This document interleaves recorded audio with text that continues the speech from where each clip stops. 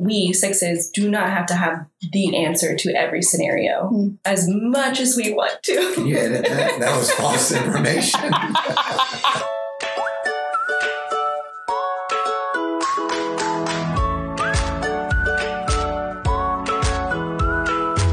Welcome to the Working Enneagram podcast, where we talk about the Enneagram in the context of work. I'm your host, Kelsey Taylor, and today on the show we have two Enneagram Type 6s joining that I cannot wait to introduce you to. So without further ado, allow me to introduce first James Whitmire, who is the manager for Weber's Gun Range. James, welcome to the show. Thanks. Happy to be here. Our second guest is Brooke Fox, who is a nursery nurse at Seton Medical Hospital.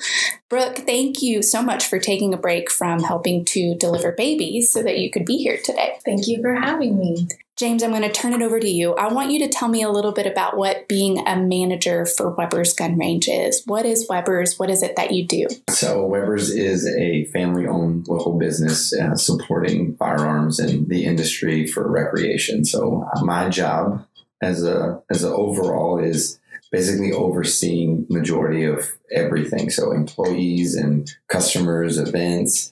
One would think that just working at a gun range or just watching people shoot, and that I don't. We oversee safety for that, but mainly it's just about making sure that all the working components of the industry that we're associated with is working smoothly. How long have you been in the job? What do you like best about being a manager? So I came from the fitness industry. So I basically just transferred that energy into recreation for the gun range. So I've been there for about 8 years.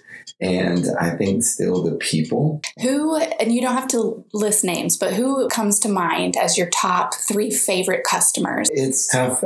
Firearms bring a personal, like, poke your chest out kind of thing. So to be honest, on there, I'm not a gun enthusiast. So I'm not a firearms enthusiast. Once again, it's just about experience. But for customers, I think once again, it's just loyalty, seeing the people that come in. And we do have a group of gentlemen that come in and shoot clays. And I just think the experience with them is the best because they give feedback. They're older. They're a different generation. And so they like that I can give them feedback. So I get to talk to them about life lessons and I get to learn from them about everything. So they don't just come in and shoot. They come in to converse and come in and have an experience. And so I think that's the best part. It's not lost on me that descriptive adjective you chose was loyalty. Yeah. As a 6. Like that makes total sense to me. Yeah, they come in, they complain about everything and they're like, we'll see you tomorrow. And but we just completely ruined your experience. They're like, we'll be back. I'm like, get it right. The old guys. And I'm like, we'll work. We're going to work on it. All right, Brooke, for you, what is it that your job typically entails as a nursery nurse, and how long have you been at Seton? So I have been at Seton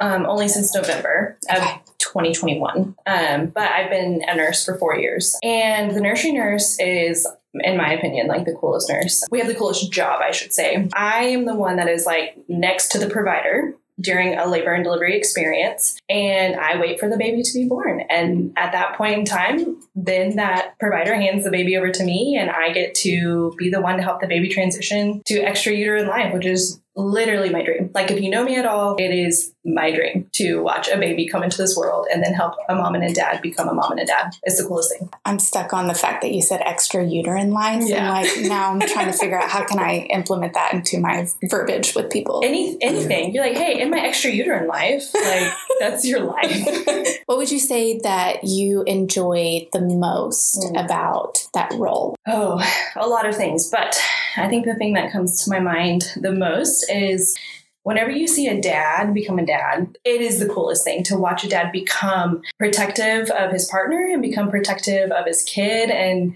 I love to give responsibility to the dad, because I think too, like in labor and delivery, a lot of times dads feel kind of helpless, like, oh, she's doing this thing. And like, what do I do here? And I love to include, hey, can you hold this? Can you do this? And watching them take ownership of their family is just, that's one of my favorite parts. Just add something. Please. So I went to school for psychology as well. One of my classes was mating behavior, and it was just about why we do what we do. But I would say 100%, maybe I'm off by one, is that there's paternal uncertainty every time. It just is. And so for you to integrate that to like build comfort and involvement, I think that's great that you do that. Yeah, truly. All right, James, how do you know that you're an Enneagram 6? Obviously the literature, you link up all of these categories, and it is a great experience for me because you spend your whole life looking for God and looking for counselors and looking for these things about why you do what you do. And,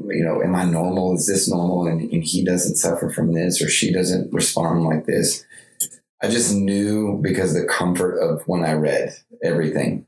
Some people are like, that's not me. You read your name on a coffee mug and on a vacation, you're like, that's not me. Yeah. Or what a horoscope would sound like. Like you try and think that you can link to what the verbiage is. But with the Enneagram, I'm like, there is no wing in that. I'm a hundo.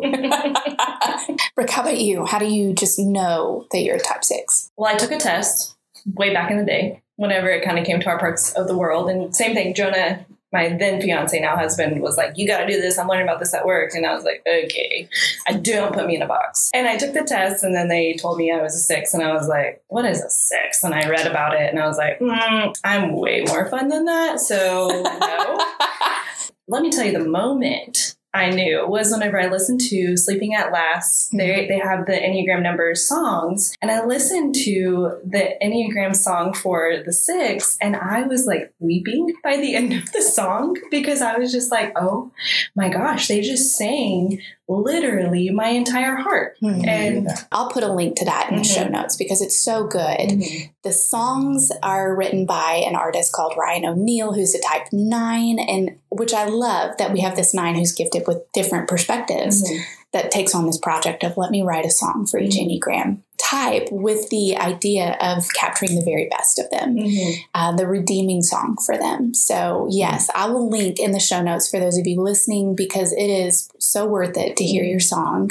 If you get the chance to and you have time to listen to his making of the songs. And I would say if you are married or with someone, listen to their number song too. Yes. Because for me, the song was just very monumental and like figuring out, oh, I'm a 6. And then to listen to my husband's number, which is a 3, it just, again, like I just got really emotional of like, oh, I love you. And I'm sorry that you felt this way. Truly. James, for you, let's assume that somebody listening is trying to figure out that they're a 6, or maybe they work with the 6, but they don't really understand this core desire to feel supported, to feel loyal, committed to a group, to feel safe, to feel secure. I think we all on a certain level desire that, but for 6s, that's their core desire. So how would you describe that to somebody who may not be familiar with the Enneagram?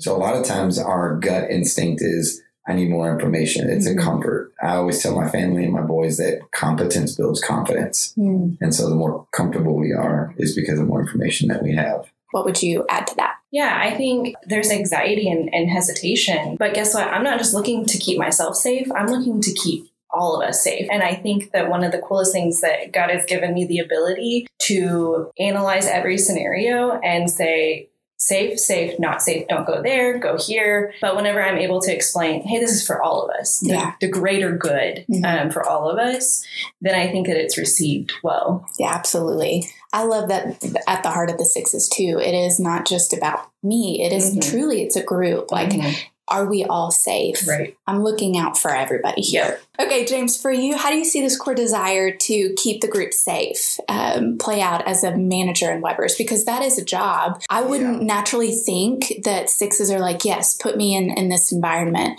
But when I think about it, I'm like, that makes total sense. If I want anybody in that environment, it's actually going to be a 6. Yeah. So, to go back earlier, you're like, what do you love most about your job? And I love the grouping. I love the herding. I love being the border collie. So I know as a 6, our health zone is a 9, which is a peacemaker. And that I go back and forth, and I'm the one that's always kind of molding and creating systems to help the employees come together. That is what I probably love the most about the job. And I get a lot of young guys, so teaching them about life or, structure and going, what's the next step look like for them. And so it's great. Brooke, for you, it makes, again, perfect sense for a type 6 to be the one that is right next to the doctor that's delivering this baby, because you know the threats. You've already thought through worst case scenarios. And as a mom that's delivering a baby, there's something that's so peaceful to know, like, there's a type 6 right there in the room. So how do you see that play out in your role? Yeah. So, there in hospitals, there's policies and protocols. In my role, I have been able to be a part of helping write some of those policies and protocols, and it's a lot of work. But now, for every delivery, you're going to make sure that you have the oxygen, the right kind of tubing, every little thing that you can think of that could potentially go awry in a delivery, we're now set up for, and at every delivery. Because I have total faith in labor and delivery. The process of birth is just the coolest thing in the world. However, we're going to be prepared. Right. And we're going to make sure that this mom and this baby and this family, they're going to be taken care of. Okay, so let's talk about the fear, core fear of the type 6, which it's hard to really just capture it in a couple of words, but we describe that as this fear, a feeling fear itself, this fear of being cut off or without support, this fear of being threatened, this fear of being unprepared. So, James, how would you say that fear presents itself in your job? I think my fear is always not being prepared. And mainly it's just about people not taking the proper steps. Like Brooke said, just know that I've already thought about the things that you don't think about. And that's a joy when you give a 6 a task and you check in 5 days later, but you don't see progress. Don't think the work hasn't already been done. So we prepare, we think. And when you talk about how does fear present itself, it's just a matter of trying to rally everybody or relay information to people that we've thought about the end result. And if you are a fan of the Avengers, Doctor Strange said there's only one possibility. Right. I've already analyzed everything that comes into this, but I also understand that that's draining and it's exhausting. And I just now recently learned that. Right now I'm reading Get Out of Your Head. And I'm like, oh my God, it's a lot of negative thoughts because I feel like the only way to get to the positive is to run through all the negative. And that presents itself in every single thing. And to go back, I'm not always on the gun range, but I think every little thing, when I go down there, when I see people, when we're, and it's a high risk location, so it's probably not good for a 6 in certain situations because no one would be having fun. And I have to really take a step back for people to have fun. Totally. So I'm like, shouldn't we just put rubber bullets and everything? Like everyone gets a slingshot, Yes. And it's tough because that fear of something going wrong is always there. Has there been a situation at the gun range that you were not prepared for? And if so, tell me about it. And then what happened? I wasn't prepared. It sounds, no.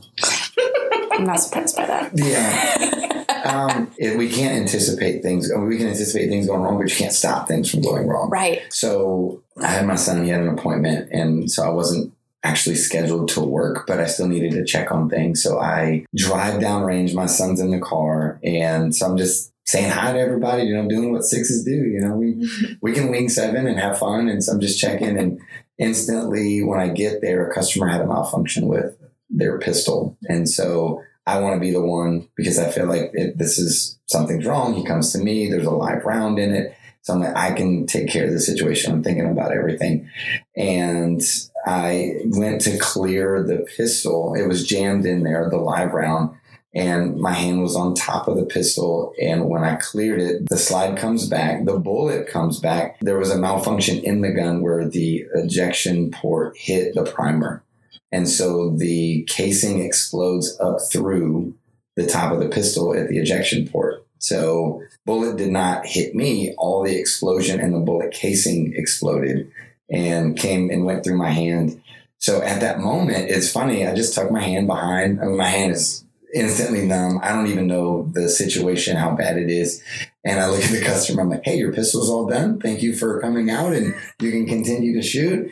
And I look and instantly it's crazy because I'm thinking in the back of my head, I'm fully mentally functioning of me. But in the front of my head, I'm just taking care of everything. I say, hey, I need you to go make sure this customer's good. I need you to stay on the range. I need to go to the hospital. I'm going to get in the car. Don't forget you're closing tonight. And they're looking at me just white. And in the back of my head, I'm thinking, okay, I need to analyze my hand. So I look at my hand and it's just destroyed. And I'm like, did it go through? And I turned my hand over, it didn't go through. It's just my hand took the blunt of it. And I'm like, okay, probably stitches. I'm thinking surgery. I'm like doing all these things and everyone's just standing still. And I'm like, oh, but I'm calm. I'm good. And probably the best part of the whole story is I think 9 or 10-year-old Liam, I get in the car and he looks at my hand and he goes, my legs don't feel good. Oh. And so I'm like, dude, we're good. So now I'm the one, but I'm calming him down. I'm like, we're good. Yeah. And I'm telling him the plan. This is what's going to happen. We're going to be great. So calm him down. At what point do you feel like you have space to kind of feel? Does that even happen at all? Like, do you wait until later till you have like alone time? Or is it just that's how I experience the trauma? No, so for me, whether it's that or anything else, I call it like the hospital moment. It's when you have everything and you see it in movies, you're all under control. And you probably see it, Brooke, with families that we can hold it together. But the moment that we trust the person that finally shows up to relinquish that, and that's Rachel for me. It's no one else. So the moment, it's going to hit me right now. The moment that she shows up, she's got me. So that's when I know that I can relinquish everything that I have. And I do. I turn into the mushiest, I got the cough and she's tough.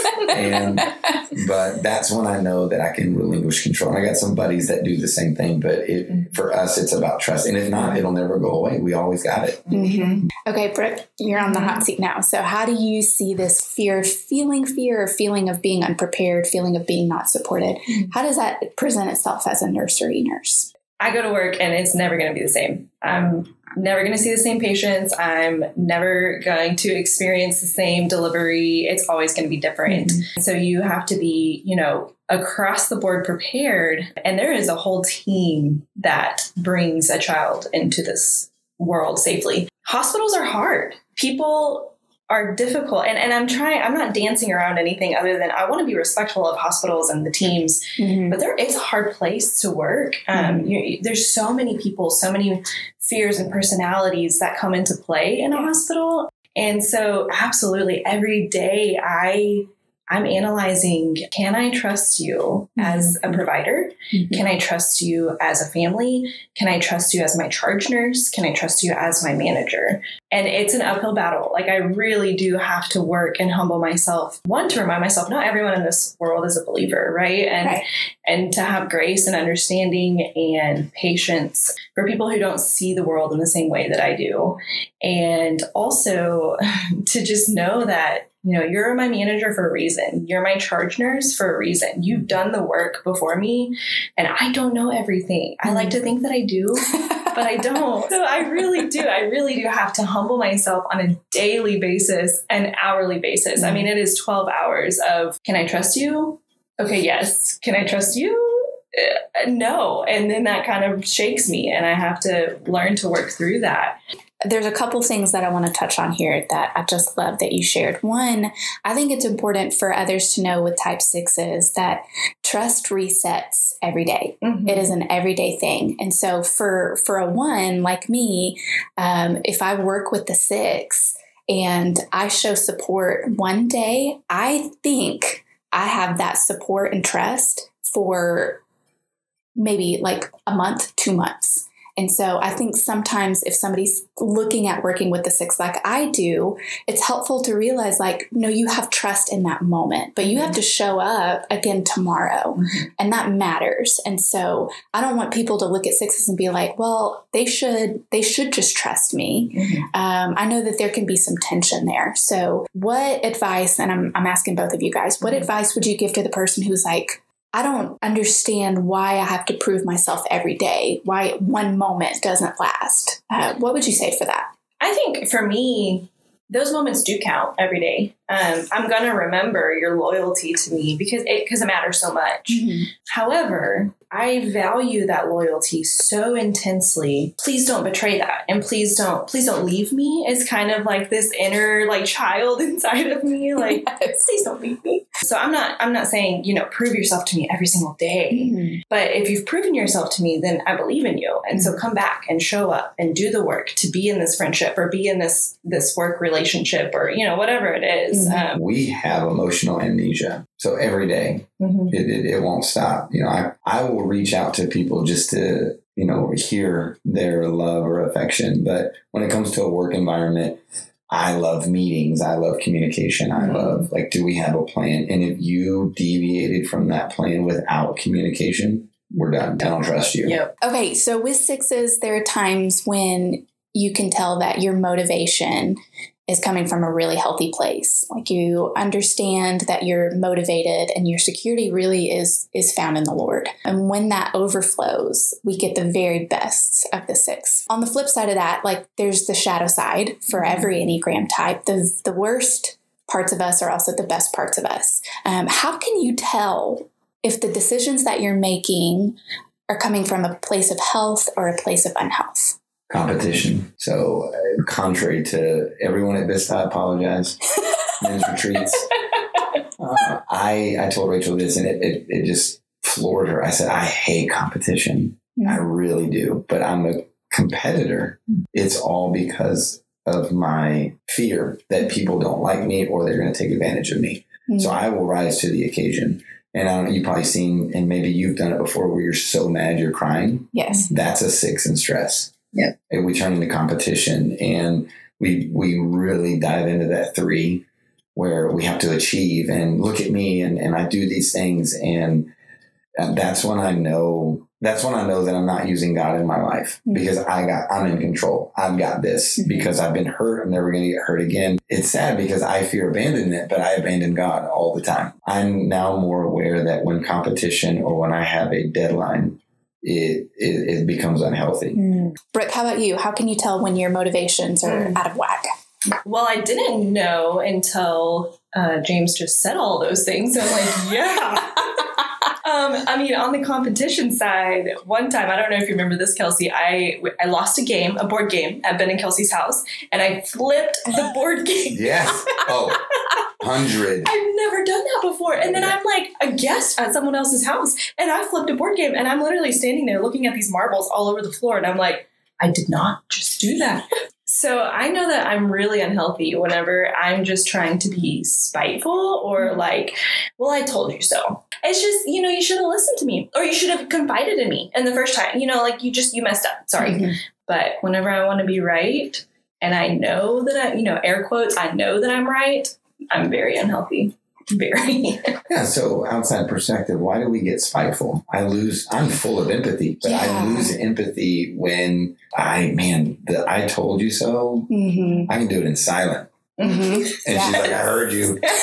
And I know what you're thinking. I know. And it's bad, but why, it's not like it's a competition and it's not an abandonment or maybe, I don't know, maybe it is an abandonment. It comes back to that trust for 6s. It's one, usually when we feel that empathy kind of leave or we feel frustrated, it is because we have a certain way that we view the world. And when other people don't view it the same way, there's friction. And so as a 1, I view the world as a place where there are imperfections that need to be fixed. As a 6, you view the world as a place that is not safe, so you must prepare to live in it. You can't get away from it, but you have to prepare yourself for it. And so when you're preparing, that requires, like you said, so much analysis. You take so much time to plan, to come to a confident place. And even sometimes when you come to a confident decision, there's this underlying fear of is there one more book I should have read? Is there one more article I should have read? Is there one more person I should have asked? Is there another perspective I'm not considering? So true. You're constantly thinking did I gather enough information? That takes so much time that most other people don't do. And so when you can see, that's the gift of the 6, I can see what could likely happen here, and somebody else does not take the care or the intentionality to do that same kind of research, there's some frustration of like, well, you did this to yourself. Like, I told you. Yeah. Okay, last question. For the type 6s out there that are listening, what advice would you give for them in a work setting where they feel like maybe they're afraid? I think for 6s, oftentimes it's this fear of, I'm going to lose my job. Mm-hmm. I hear it over and over and over again. No other number seems to be as fearful of losing their job on a regular basis as the type 6. And it breaks my heart. For the 6 out there that is struggling with this fear or anxiety in general, what advice would you give them? If you're going to know that you're a 6, that means you know the Enneagram. And I would definitely first try and get everyone around you to take the test. Know what you're working with. Then you can start knowing where to direct some more emotion or fears, or you know where to go to when you're feeling that way. Some of the best people in my life are the people that I completely disagree with, but I find solace in their conversations because I know they can't hurt me. But I disagree with them, and I'm able to just jab at them.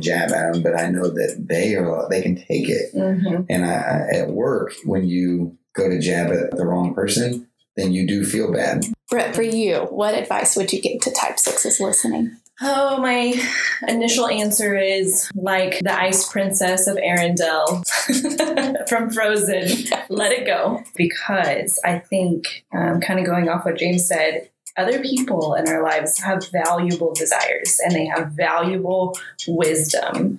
We 6s do not have to have the answer to every scenario as much as we want to. Yeah, that was false information.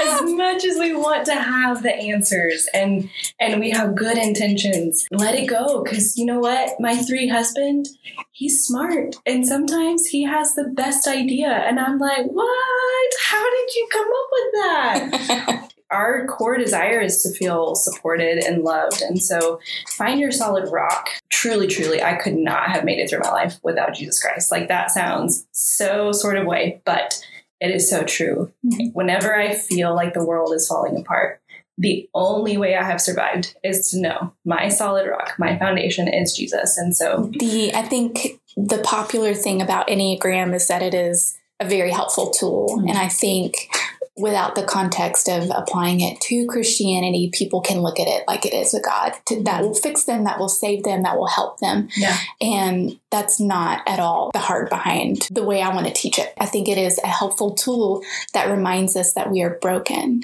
that we have these core fears, that we have these core weaknesses. And at the end of the day, when things are broken, you go to a doctor.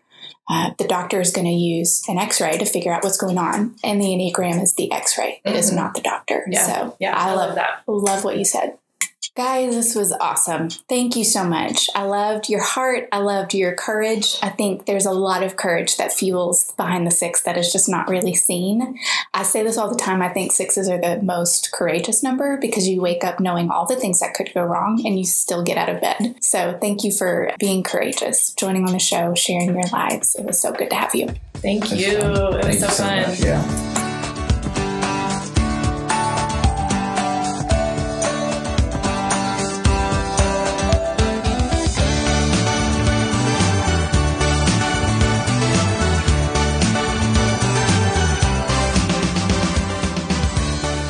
Thanks so much for listening to this conversation with Enneagram 6's James Whitmire and Brooke Fox. If you're still here, that means you made it through the annoying ticking noise of my ceiling fan in the background of the track, which likely means you're a true loyalist. Thank you for sticking it out, and I promise to do better next time. I hope listening has given you a greater insight into the mind of the 6 and a deeper appreciation for the approach 6s take in the workplace.